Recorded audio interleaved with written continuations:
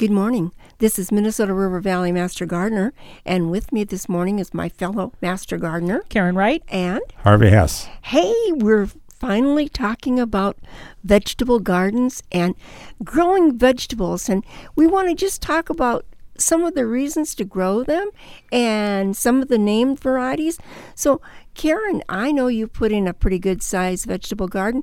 What are you looking at this year? Well, I'm looking at a different kind of carrot. Normally you see the orange ones, but I've been looking at this rare seed catalog from the Baker Creek Heirloom Seeds, and it's a black nebula. So it's almost black carrot. And you think, well, why would you want to do that? Well, apparently, not only is it delicious, but it's got incredibly high amounts of anthocyanins, really high in antioxidants. And it also, you can make grape colored juice out of it. So I thought that's kind of cool. And another one is the red carrot. It's called the Pusa Radira red carrot. And this one is another one that's super high in antioxidants, high in beta carotene and lycopene. And that's one that I think I'm going to try too. And it's just a red carrot. And I just think it's kind of cool. So I'm not only going to do it because it's pretty looking, but also because it's going to be really healthy for me. And we know that anything that's grown locally, and when you grow it in your own garden, you're growing it organic, it's going to be better for you right off the bat. So, Harvey, what are you growing this year? Well, I've had trouble with my INR, and when it gets high, they always tell me eat more greens.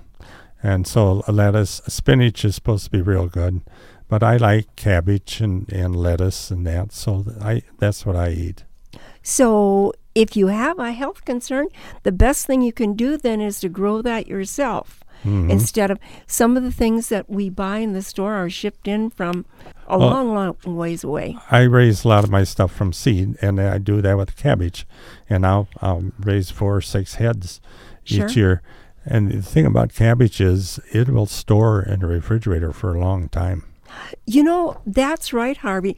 And the thing that I found was when I take one head, I cut the head off, it's ready, you want to take it in before it starts splitting or anything, that plant will sometimes produce 1 or 2 or maybe even 3 more heads of cabbage. Little heads, yeah. Yeah, they're baby small heads. Ones. And those are good. They're milder, aren't they, Harvey? Yeah, they're good. They're really great for salads and things.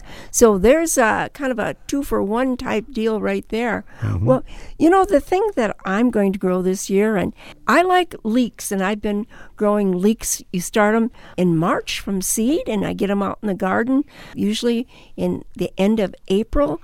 And I was very surprised this past December when I was shopping for our New Year's Day dinner. And I wanted to make something that was going to be really good.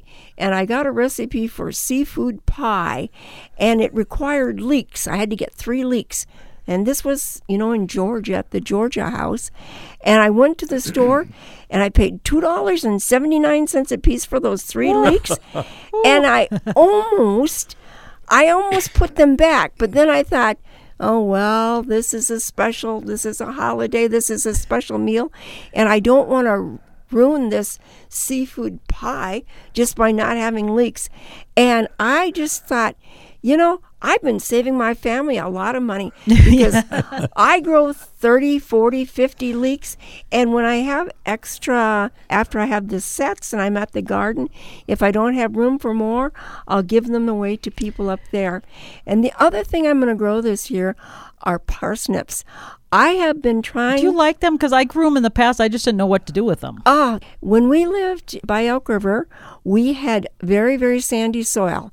And parsnips really do like sandy soil, or at least having soil that's got a lot of organic matter in it. And you don't dig them in the fall.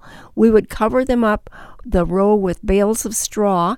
And then as my mom wanted to cook them or bake them, you would uncover the row and the soil wouldn't be frozen, and then you dig them out. So they last all winter then, essentially. They do, absolutely. And the longer they're in the ground, the sweeter they got.